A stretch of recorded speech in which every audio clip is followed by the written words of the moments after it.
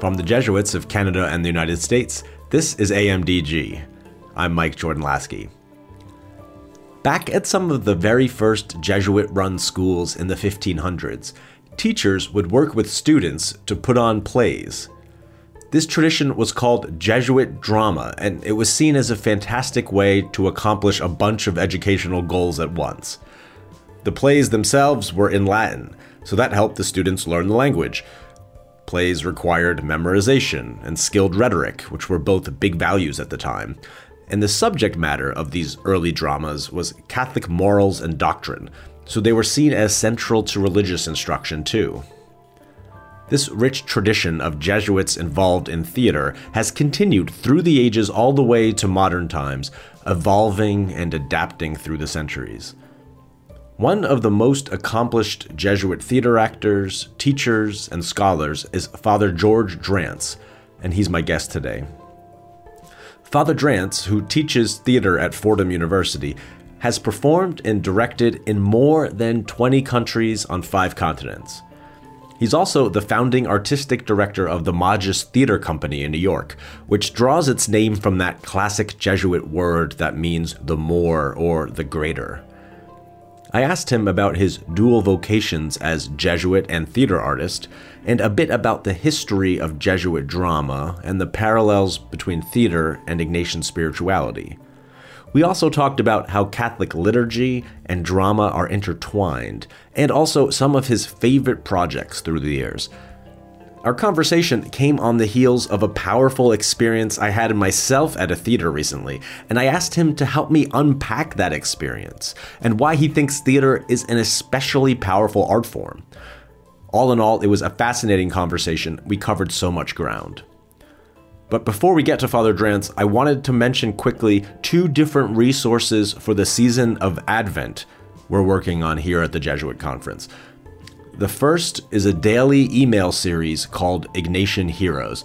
We have 25 fabulous writers offering short reflections on Jesuits and others who have been influenced by Ignatian spirituality. You can sign up to receive these reflections in your inbox at jesuits.org/advent22. Then we're sponsoring a live Advent evening of reflection on Zoom. It's called Room at the Inn, an Ignatian journey with the Holy Family into Advent. The session will be led by the fabulous iconographer and visual artist Kelly Lattimore and one of our favorite spiritual writers, Cameron Bellum. It's on Wednesday, December 14th at 7:30 p.m. Eastern Time.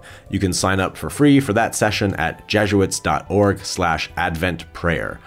I'll drop both of these URLs into the show notes so you can head over at the end of the episode. Thanks for joining us.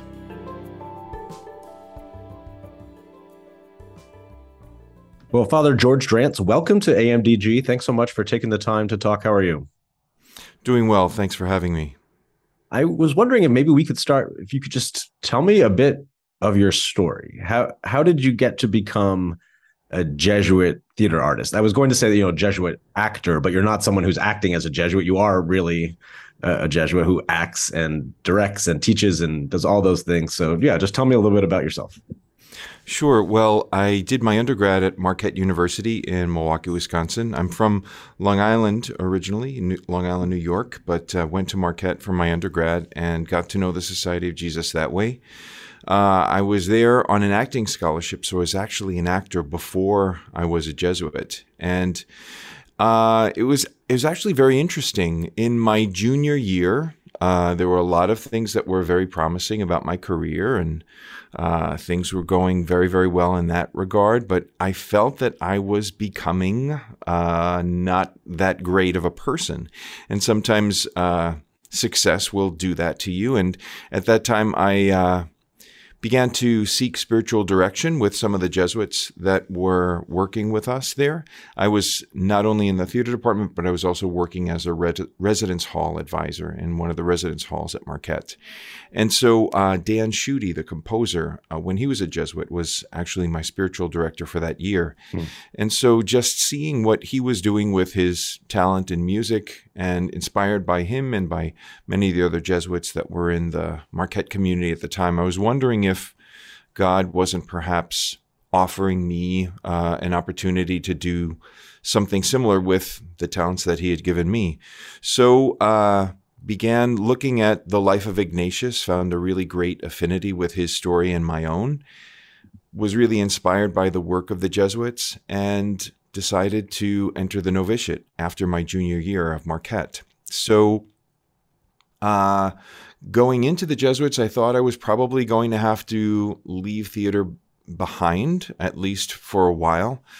But the more and more I was going to different places and the more I was assigned from one place to another, the one thing that kept coming back was that the people that I was working with were really interested in making use of my theater training. And if it wasn't teaching, it was doing some enrichment programs, or actually in the case of when I was working in Kenya, there was actually a small theater company that we had there. I also worked with Jack Warner in Teatro La Fragua in Honduras, which is, I think, still in Honduras, in the entire country, the only full-time year-round theater company. But it was started by Jack Warner, Central Southern Province Jesuit, who started in Olanchito with just as a way of giving kids on the street something to do, and it grew and it became what it is today. And I think the theater and Jack himself were recognized as a national treasure in Honduras. So very inspiring people around me, and seeing how the Jesuits were attentive to that and looking at that. And with conversations with my superiors about my work, they thought it was good that I would continue in this. And so I was given permission to do my MFA at Columbia University. And with that, I got in touch with the New York theater scene, started working at La Mama, which is longest running New York experimental theater company, probably in the country. Ellen Stewart was the founder. She's an incredible figure, and she loved Jesuits. And so we had a great relationship, and I worked on a lot of things with her. And so that's kind of how it all came together, was first with that recognition of there was something more to what the career itself was offering. And then when that was able to marry with my Jesuit vocation, it felt right. It felt like that's where the Spirit was active and moving and inviting others to join in that. When you think of like stereotypical Jesuit ministries, well, maybe there's a few that come to mind maybe, but we know that there's so many different Jesuits doing all kinds of things. But you think of, high schools, universities in the US, philosophy, theology, maybe working on the margins. How has theater become ministry for you? How do you see those things together? Sure. Well, actually, if you go back to the origins of the society, if you go to the formula of the Institute, that kind of foundational part of the constitutions, Ignatius basically says that the Jesuits are meant to help souls. And that is meant by means of teaching, public lectures, giving the exercises. And then he has this wonderful phrase that John O'Malley picks up on in a lot of his writings, or any other ministry of the word. And so in a lot of the Renaissance humanism that came out of the University of Paris, where Ignatius was educated, and made its way into the school culture of the Jesuit schools at the time, there was this recognition that literature and public speaking and the arts, especially the theatrical arts, were really synthetic, brought people from all different disciplines together, and allowed the school an opportunity where on one common project, people from the history class, the rhetoric class, the Latin class, even the science class with the special effects and with the engineering that was required. Basically, the whole school got involved in this practical project. And we all know that Ignatian spirituality is very practical, and it's meant to be put into practice and into doing something. The Jesuit theater became that in the schools, and that inspired many of the playwrights of the Spanish Golden Age, Tirso de Molina, Calderón de la Barca. In France, Molière, Corneille, Racine, all inspired by or influenced by, in one way or another, their own Jesuit training or some kind of relationship with the Jesuits. So the way in which the Jesuit schools were doing theater really infused European culture at large with this idea of Renaissance humanism, Ignatian humanism. And some of these playwrights began to write very poetic and theological, philosophical texts that we still consider today. We still look at in terms of the depth of the questions that they're asking and the breadth of humanity that they're trying to encompass. So in a lot of ways, that idea of the ministry of the word sets the tone for how Jesuit theater would be a ministry that continues today. And I'm not the only one. There are Jesuits who are working in it. Joe Hoover here in New York has a theater and film company. Bill Kane writes for television and film. There are other Jesuit actors who work around other Jesuit theater companies, and certainly in the schools, that tradition continues. As a matter of fact, for the Ignatian year last year, my own theater company put together a Jesuit theater website so that people could really learn more about the tradition of Jesuit theater and find out some links. There are links to contemporary Jesuit practitioners who are working in the theater, scholarly papers that talk about the history of Jesuit theater and its influence on culture at large, and things like that. So it's a great resource. Do you remember, as a young Jesuit who had also been an actor before you entered, like learning about that and seeing like, oh my goodness, this is like this convergence that you hadn't ever imagined maybe?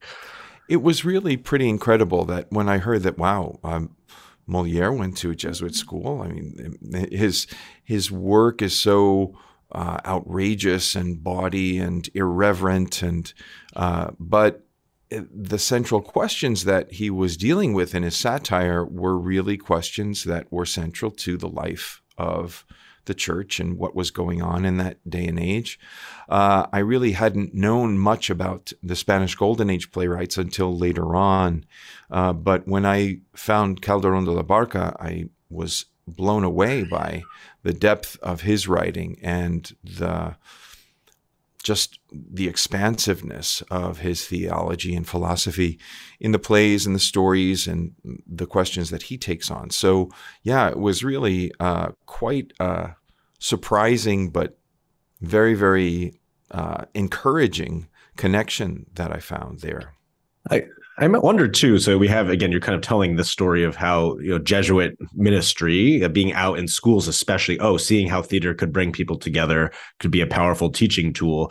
But for me, I'm also curious about, so Ignatian spirituality itself coming from the exercises, especially in the second week, where Ignatius really invites you to use your imagination to enter into the story of Jesus and to walk where he walked and make yourself useful, be there in the story.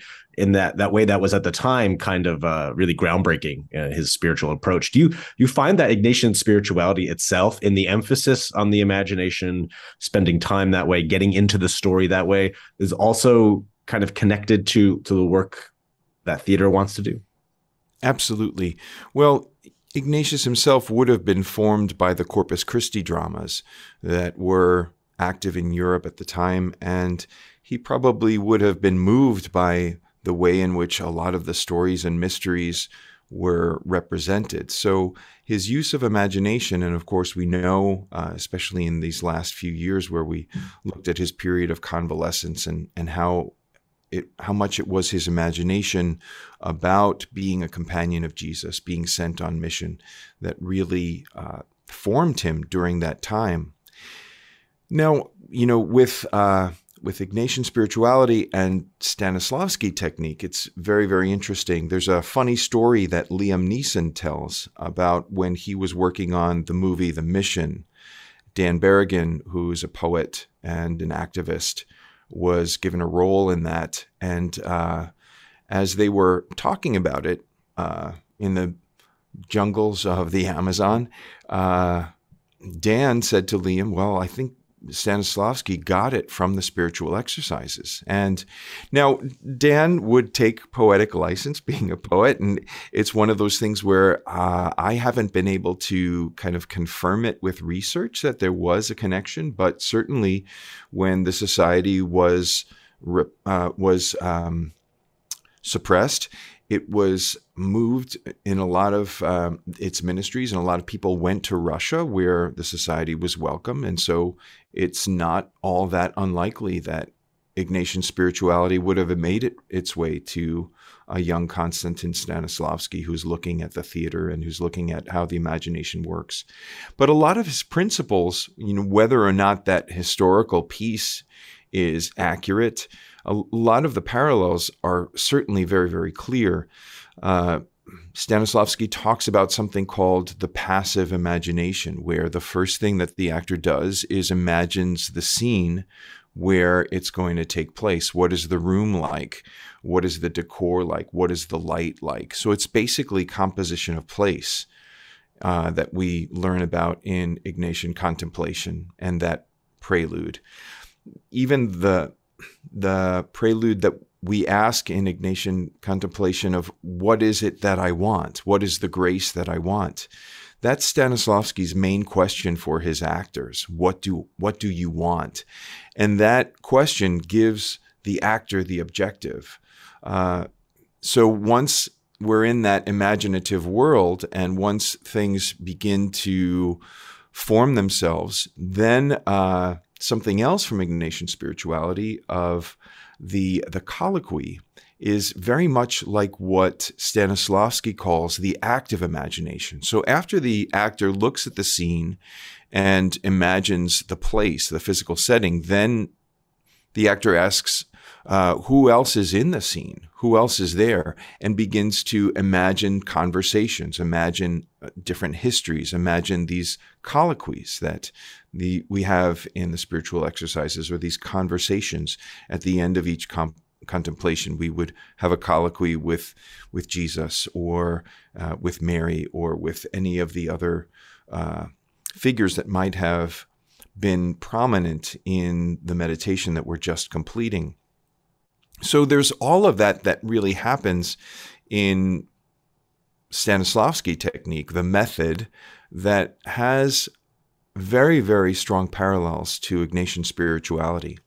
I work at the Actors Chapel in New York, St. Malachy's. It's on 49th Street between Broadway and 8th Avenue. It's right across the street from the Book of Mormon, right next to Chicago. And the bells of the church, actually, every night at 7:30, play There's No Business Like Show Business. So it's a parish that's woven into the Broadway community before the pandemic, and we're looking forward to a time where we can restore this practice. We used to have an 11 o'clock Mass at night on Saturday night, so that actors who are just finishing their shows and the curtain coming down at about 10:30 can come over to St. Malachy's, have their Sunday Mass, and then sleep in before their matinee, spend time with their family on Sunday. So it's a great way to work with that community. Now, in my preaching and in my teaching, I try to look at something from acting technique or theater practice that has bearing on the readings or illustrates certain dynamics that are happening in the gospel or in the relationship between the gospel and the other readings. And so it's a really great way to celebrate that connection between this very imaginative artwork, but then also an imaginative way of entering into spirituality. I was looking at this history of the Jesuit drama, and it does seem like in schools early on, which again, this goes back centuries, that the plays that they would stand up would often be like didactic, right? The whole point is to help form young people through this experience. And things have changed certainly in those centuries since. So there's not always, especially in, I think, modern theater, you don't have such a clear moral message that would be seen as maybe, I don't know, either old fashioned or overdone or too on the nose, but maybe more gray areas in some of the work that you're doing. I'm curious for you, like, how do you approach that as a Jesuit in this space, not necessarily trying to like, oh, here's the like direct moral lesson we'll get at through this experience, but to approach drama in a slightly different way than they might have done, say, centuries ago? Sure. Well, I think it's part of theater's history that once you engage the imagination is always going to push the boundaries. And if you look at the history of theater, we remember that Western theater, at least, started in the liturgy of the Easter Vigil, where Ethelwald of Winchester wrote these stage directions in the margins of his breviary, so that at the Easter Vigil liturgy, when we're about to recite the Quem Quaeritis trope, Quem Quaeritis in sepulchrum, O Christicole. Who do you seek in the tomb? Jesum Nazarenum crucifixum, O Cilicule. We seek Jesus of Nazareth, who was crucified. He's not here, he's risen. So next to those lines in the margin, Ethelwald writes, let 3 ministers wearing copes and carrying incense walk around as if they are looking for something. Let another minister at the altar address them with these words. And so the first liturgical drama was born right there in the Easter Vigil. That becomes the mystery plays, which then become the morality plays, this kind of didactic teaching that you're speaking of. But then what happens with them is, as people depict the ways of good, and when people depict the forces of evil, there's always this kind of real bodiness that happens. And so when things happen too much with the demons as they're depicted on stage, they realize, well, it's probably not good to do that in front of the Blessed Sacrament anymore.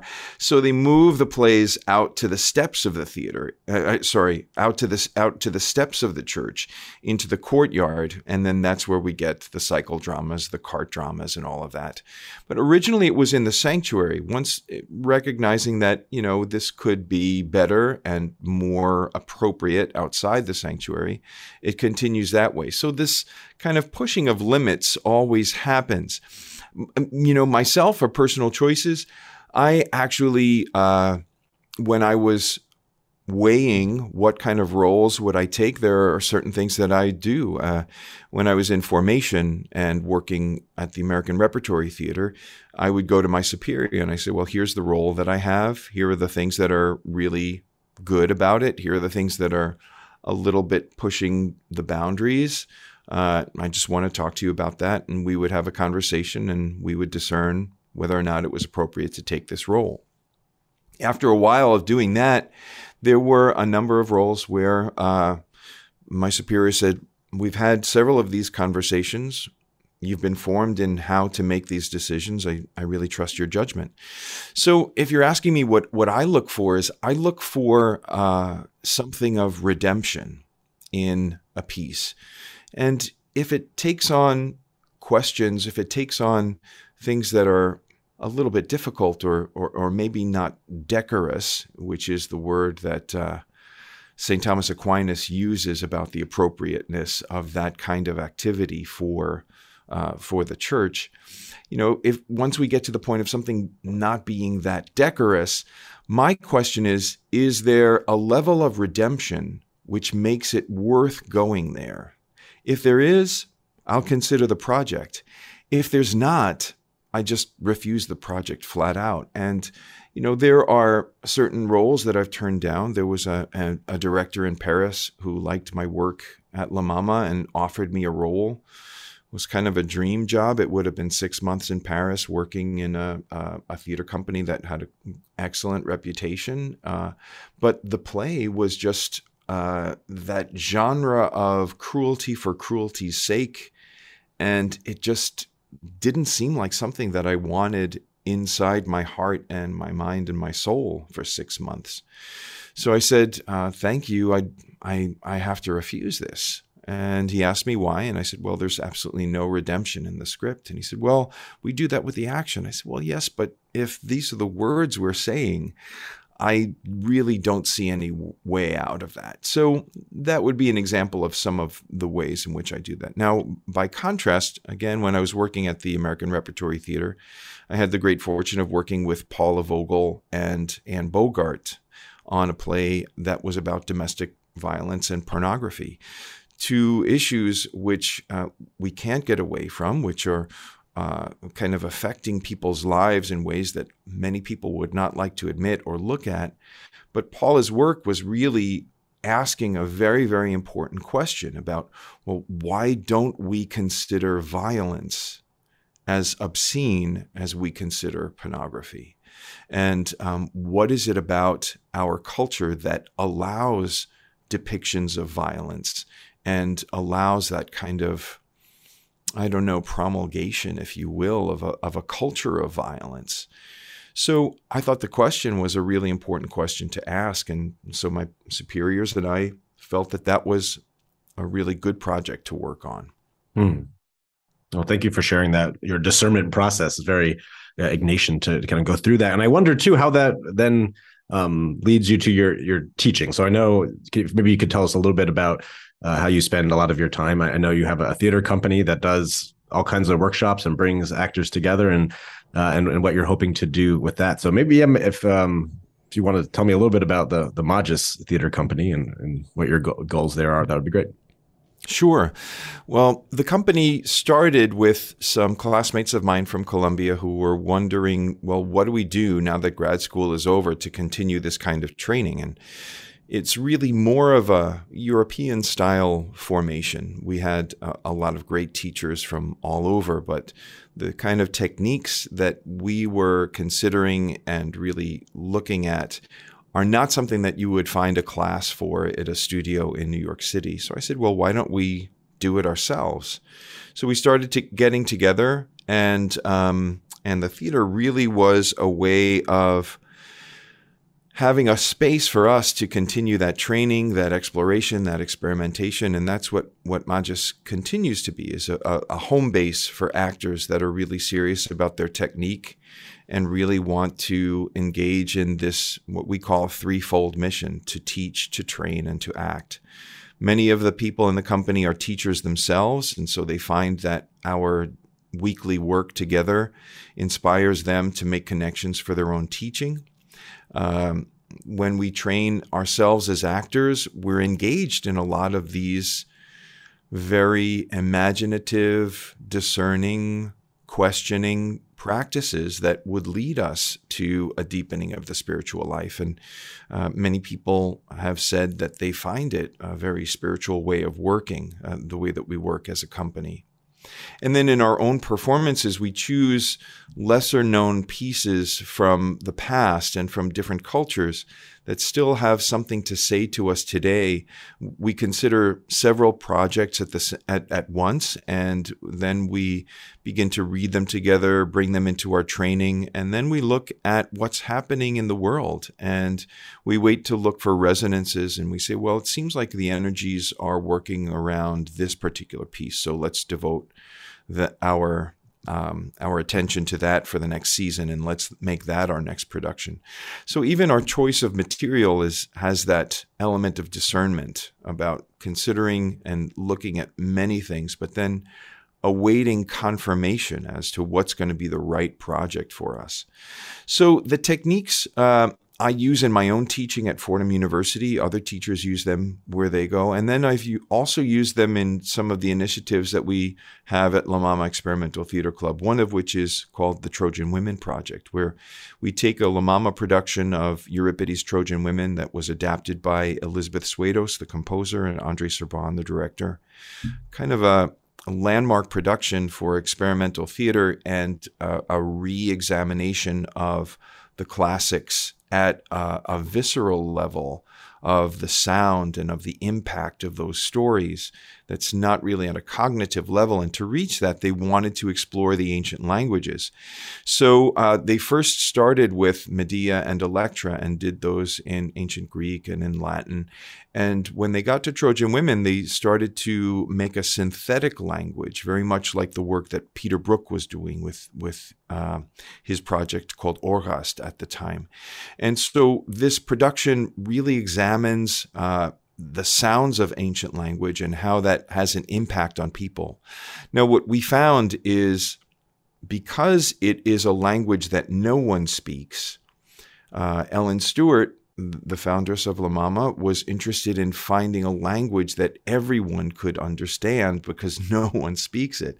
So no one had an advantage. No one had a kind of a superior position in terms of being able to understand what that was. But people from all over the world standing next to each other had a kind of an emotional impact from this. Working in that way, what the Trojan Women Project does is we go to places that have had a history of violence based on differences of culture, based on differences of language. We were in Guatemala for 2 years and working with both Spanish-speaking peoples and people who spoke Mayan dialects. And very often those two groups don't get together, partly because of the language barrier, but also partly because of the animosity that's left over from things that still have not been settled from the Civil War and from the massacres that happened, the atrocities against the Mayan people. So, but we had people from both groups working in the same room together using this other language. Same thing in Kosovo when we were working with Albanian speakers and Serbian speakers. So it was a way of people from two sides of a conflict to meet on neutral ground and to really get into the experience of war through this look at the War of Troy and then reflect on their own situation in a way that perhaps had a little bit more distance or a little bit more perspective. That's fascinating. You've mentioned this story in the context of working with La Mama Experimental Theater Club, founded by Ellen Stewart. That was something I learned about in preparing for our conversation. I talked to my brother, who's a composer in New York in the theater world, and it's like, you're talking to someone who knows them and connected. He says they're pretty much like, for people who don't know, they're like the experimental theater place, maybe in the country, if not even beyond, working in English. So I just thought we could maybe take the moment to tell us a little bit about La Mama and Ellen Stewart and your relationship with her and why they're such an important place kind of in the history of American theater. Sure. Well, Ellen Stewart was a fabulous, amazing person, amazing artist herself. She was the first woman of color to be a designer for Saks Fifth Avenue. I could go down the list of firsts, but it would take us forever. But she put up with a lot that was going on at her own time to really believe in herself and believe in her work. She felt that she was surrounded by people who allowed that to happen. One of whom was a man who owned a fabric store on Orchard Street called Papa Diamond. He was a Jewish cloth merchant. And whenever he found interesting scraps, he would put them aside for Ellen. And one day he told her, this was at the time where things were really just solidifying around the time of Papa Diamond and even before Ellen, where that area of New York was not so much buildings and markets indoors, but push carts outdoors. You know, people would have all kinds of things on their push cart and they would push it around and sell it to whoever they could, very old world style. But he said to Ellen, you have to get a push cart, but you're going to push it for others. You're not going to push it for yourself. And those words came to her when her friends in the neighborhood were not getting their work done. And so she said, well, I'll do it for you. And so she began to push the push cart of La Mama. Now, her friends are people like Sam Shepard, Lanford Wilson, Harvey Fierstein, Wallace Shawn, Edward Albee. So names that are kind of synonymous with real forward thinkers in the theater and people that have become pillars of contemporary American theater would not have gotten their start was it not for Ellen Stewart and her vision and her generosity. Again, I could never do her justice with my words, but it's tremendous the number of careers that she launched. I'm just thinking of the Trojan Women and Diane Lane. Before she became Diane Lane, was one of the children in that first production of Medea, and then in the Trojan Women. So the connections to La Mama and the way that so many people have a foundation and formation happening at La Mama is really a tremendous gift, not only to the experimental theater, but also to the world theater. Ellen was always interested in bringing people from all over the world, contemporary directors that would not have gotten a view someplace else in the United States had she not sponsored them. She was a persona that had a lot of class and a lot of charm. And so on the world theater stage, she was the very, very popular impresario, and people wanted her work at their festivals. And so La Mama created this huge international network. When I was in graduate school at Columbia, I was studying with André Serban, who was the director that first did the Medea, Electra, and Trojan Women in a production that later became known as Fragments of a Greek Trilogy. So began working at La Mama through him and through his work. The current artistic director, Mia Yu, who took over after Ellen passed, was a classmate of mine, and we first did a production after my first year of grad school in the summer, where they needed to replace an actor, and she thought that some of my background might make me a good candidate to step into that role. Now, in order to do that, I had to do one of Ellen's shows too, because this tour was not only this play, Yeranos, which is about the story of the labyrinth, but also Ellen's production of Oedipus. And so the way Ellen auditioned is she didn't have you do a monologue, or she didn't have you do that. She would meet you at her dining room table. And if she got right there at the kitchen table, if she got what she would call her beeps, if she felt that you were someone that she could work with, she would kind of lay it out and let you know what it was. And then you'd work with each other for a while. But it was a really great experience just to learn from her, to see the kind of work that she did. It really changed my life as an artist and opened up so many other things for me. But also, she was very interested in my priesthood, and she was always very, very upfront and very challenging. And really, there was one time where we were on tour, and I said, Ellen, it's Sunday and we're still driving from Sicily to Istanbul, and I'm not sure that we're going to have time, and it's a little bumpy in the back of the bus. So I'm wondering if on lunch break, if we could have just a little bit more time so I could say Mass.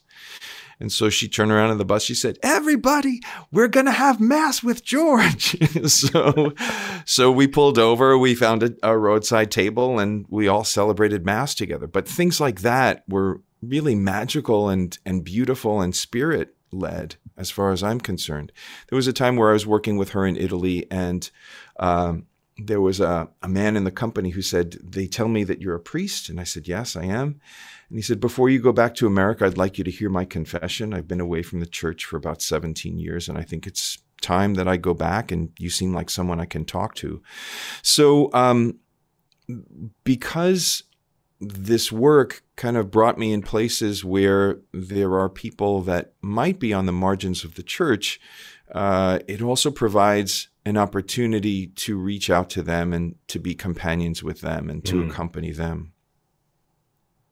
Well, thank you for sharing that story. And I was wondering if you could help me as our last thing maybe here, as we reflect on this and those experiences you had and meeting people who changed your life and on your journey. I had a very powerful theater experience recently. And it was just a reading of a play, The Heroes of the Fourth Turning, which was like a big Catholic circle play a few years ago. I was at this Catholic Imagination Conference in Dallas, which is a bunch of Catholic writers and poets and people. It was this incredible experience. It was just a reading of a play. It wasn't even the full. And it was students from the university there and recent alumni. And I just found myself like totally like wrecked by it emotionally but this way that was questioning and came out thinking. And then I started thinking and processing this. Like I can think of like 6 or 8 theater experiences I have had as a theater goer that I can remember like almost physically that has stayed with me in a way that I don't for my favorite movies or even concerts, which I love music, or books. I love books, but there's something about theater specifically that I can feel almost viscerally years after those experiences. And I come home from that conference and I'm buying plays to read, and I'm buying a book about how to write plays. I've caught this, like, I don't know what it is, but I'm like interested in what is happening to me right now. And so curious to you as someone in this world and in the spiritual world as well, like what about theater makes it that way, that it has this special power, it feels like, in your experience? Why? Could you help me process this? Yeah, I talk about it a lot with my students, actually. And it's the difference between like theater and television or theater and film. A lot of the same techniques are going on, a lot of the same principles.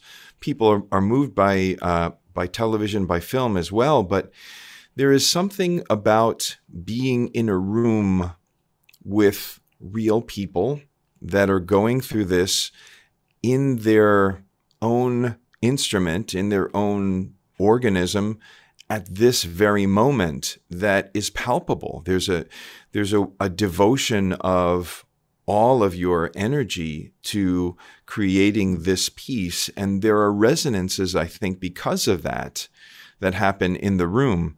I'll tell a story about probably the best example of why it works. When I was in Regency in Kenya, there was a group of people at the trade school that wanted to do a production. So we got a theater company together. We started touring. It was a very successful thing. We looked at what we might do next. And one of the things that I threw out there and that we wound up doing was a production of George Orwell's Animal Farm in Swahili. Now, at the time, there was a lot going on with the presidency of Daniel Arap Moi, and the country was still a one-party democracy at the time. There were a lot of parallels to what was happening in Animal Farm with certain things that were happening politically. It was a successful production. We did it in schools. We did it in our own space. And then we got a grant from the British Council with the George Orwell angle to do it at the National Theatre in Kenya.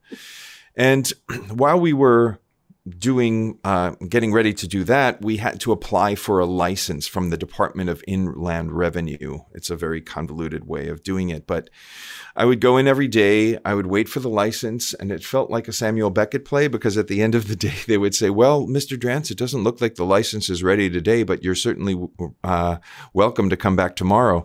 And so this went on and on and on. So I knew something was up, but I really didn't want to give up. I felt I owed it to the students and owed it to the people in the community. And so at one point I said, is this normal? Does this process happen this way?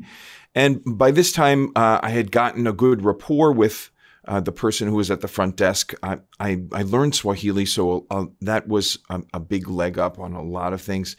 And he said, well, Mr. Drance, you have to understand this is a very sensitive piece of literature. And I said, well, it's on your school reading list. And, the mission of our company is to help students with pieces of literature that are on the reading list. And then he looked over both shoulders and he leaned into me and he said, yes, but there's a difference between reading this story a chapter at a time between your history class and your science class and seeing the entire story played out in real time by your own countrymen in your own language.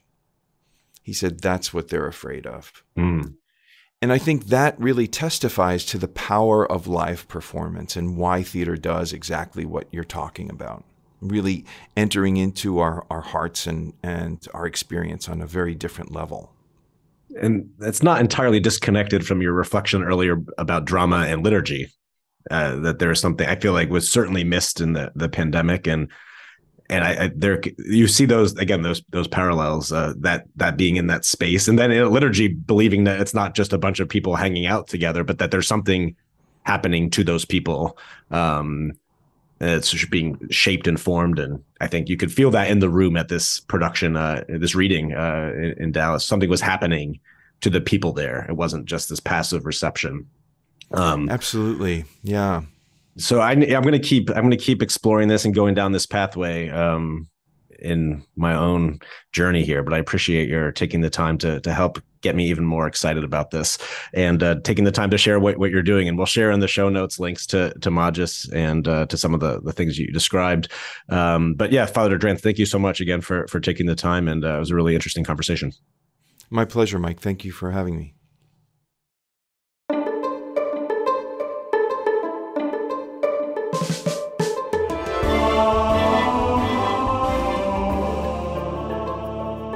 AMDG is a production of the Jesuit Conference of Canada and the United States, and when we're not working from home, the show is recorded at our headquarters in Washington, D.C. AMDG is edited by Marcus Bleach, and our theme music is by Kevin Lasky. The Jesuit Conference communications team is Marcus Bleach, Eric Clayton, Megan Leach, Becky Sindelar, and me. Connect with the Jesuits online at jesuits.org, on Twitter at Jesuit News, Instagram at We Are the Jesuits, and Facebook.com/Jesuits. Sign up for weekly email reflections by visiting jesuits.org/weekly. If you or someone you know might be called to discern a vocation to the Jesuits, connect with the Jesuit vocation promoter at beajesuit.org. Drop us an email with questions or comments at media@jesuits.org. You can subscribe to the show on iTunes, Spotify, or wherever you listen to podcasts. And as St. Ignatius of Loyola may or may not have said, go and set the world on fire.